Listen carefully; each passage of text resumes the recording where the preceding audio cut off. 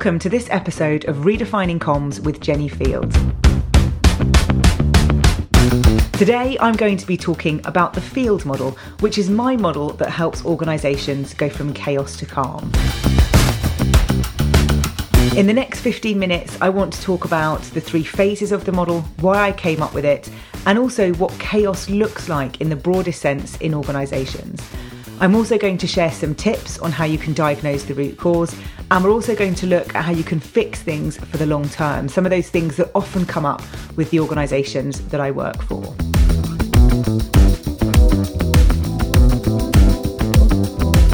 So what is chaos? Well, within an organisation, chaos can manifest itself in lots of different ways.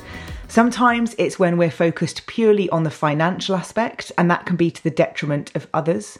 Sometimes it's our inability for teams to work well together or productively, or it's when people are experiencing stress or frequently off on sick leave.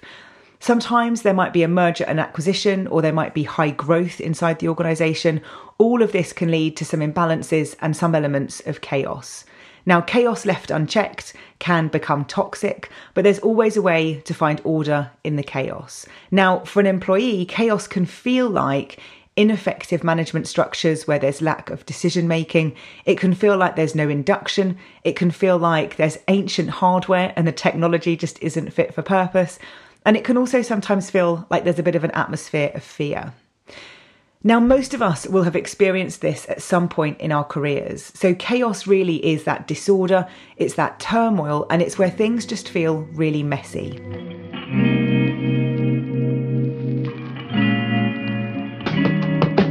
In comparison, when we get to calm, that's when things are flowing well and seamlessly. It's when there's better productivity, increased profitability, there is growth, there is employee satisfaction, business longevity, and there's agility. So what is the Field model? And why did I decide to create a model and a framework, and how does it help? So the Field model really is a framework that seeks to understand, diagnose and fix issues that happen inside an organisation. It has those three phases of understand, diagnose and fix. And it's all about going through those three phases to help you address things with a long-term view. So it's making sure that where you're understanding what's going on, you're diagnosing a root cause and you're fixing things with a long-term lens.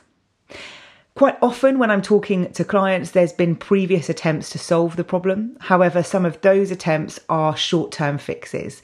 And that's because we're not looking at the root cause. And without looking at the root cause, real change can't happen.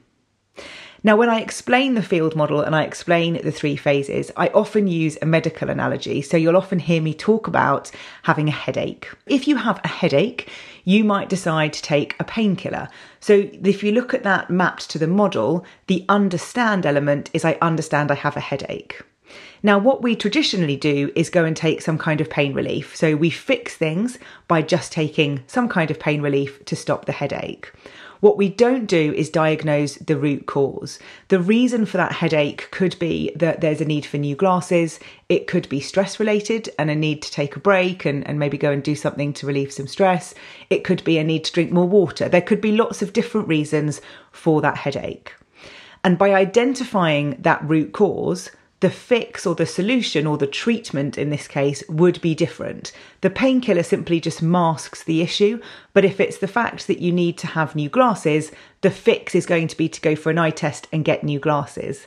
And that's what I'm trying to bring into organisations is if we can understand some of the symptoms, then we can get to the root cause of to why those symptoms are happening, and then we can fix those. Now, if I apply that to an organisation, just to give you an example, this might be something like people experiencing a lot of stress. So you might have people going off on sick leave, you might have people being absent from work. Now, sometimes the solution is to create a campaign around well-being and to do something that's going to help people with either their mental health or their mental resilience or whatever it might be. Now, that is one solution, but that's not really going to be addressing the root cause as to why people are having time off. Are there systemic issues inside the organisation that are leading to people feeling like this or experiencing burnout? Are there specific managers that are causing some of these issues? If we don't ask those questions or have that conversation, we're not dealing with the root cause, and any fix we put in place, like a campaign, isn't going to really address things for the long term. So we really do have to understand there's a problem, diagnose why it exists, and then fix it. Now, one of the things that we struggle with when it comes to understanding the problems inside organisations is that we are often hampered by assumptions. So assumptions will be coming from the symptoms that we're seeing in the organisations, the assumption that if people are off on stress or if there's high employee turnover, the reason for that is X, Y, or Z. We will always make assumptions. It's natural for us as human beings. We have this habit of telling ourselves a story to make us feel better about things when we don't have an answer. And it's the assumptions that we have to look out for. So we have to make sure that we are really listening and understanding what's going on and what the symptoms are that exist to help us go into the diagnosis phase. Now, once we know what's going on, once we know what those symptoms are, we can start to look at how to diagnose things. And the diagnosis is really important. So if you're an organisation that's going through maybe a merger and acquisition, or you're going through high levels of growth, then doing a survey, for example, to help you diagnose things won't necessarily work. It might give you a bit of a snapshot, but if people are feeling particularly uncertain, there's a lot of ambiguity inside the organisation, taking the time to listen and to have some conversations will be much more beneficial in terms of you getting to the root cause of the situation.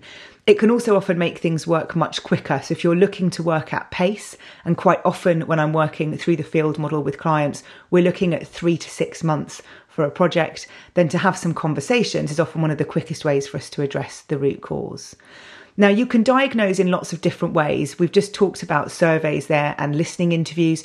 You can also do focus groups, and you can also do kind of polls and different snapshot types of surveys as well. There's lots of different ways, but it's finding the right one for you based on your situation. So if you want to get in touch with me and let me know what your situation is, and you can do that through the links in the show notes to either Twitter or LinkedIn, I'm really happy to help you understand or think about what might be the right diagnosis tool for your situation at the moment. Now, when we come through to fixing things, what we're looking at is what we've seen in the diagnosis phase. So we're looking at trends and themes through that diagnosis. We're not looking at really specific things that are sort of one-off. We're looking to see where those trends and themes are coming through. We're looking for conflicting information, but we're also making sure that we're really listening to what people are saying. And if we're having listening interviews or conversations, we're really delving into the detail. We're really listening to the words people are using, the tone, the passion, the language, everything that's coming through in that communication. We have to tune into all of that in order to make sure that we're really listening and really diagnosing. Then we can start to fix some of the real issues, and really fixing some of those root cause pieces helps us move forwards as an organisation. Now, this is the bit that gets quite uncomfortable. And when I'm ever presenting back the fix report, which I always do in a workshop or in a face-to-face environment where that's possible, it's important to kind of preface that with the fact that this is a bit uncomfortable. Sometimes there are things here that we know exist, but we've swept under the carpet.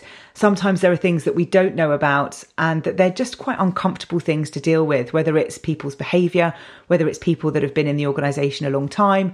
Some of that's quite introspective, looking at ourselves as a leader, making sure that we've got that vulnerability and courage to really step forwards and make changes. It's easy to go through the motions of looking at what might be wrong inside an organisation, what's causing that chaos. It takes real bravery and courage to step forward to really fix those things and make a proactive effort to make those changes inside the organisation. And quite often when we're looking at the fix, it's looking at everything in an organisation. So while I specialise in communication, I'm often looking at organisational design, I'm looking at policies and procedures, and I'm looking at the communication. That doesn't mean that I fix everything. I have a team that work with me to do this, and a team of experts in different areas that help us make sure we can support all of our clients.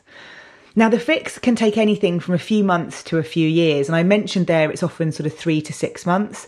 Sometimes you'll go through the field model process, you'll make some changes, then you might want to come back and have a look at that again in 6 months, 12 months.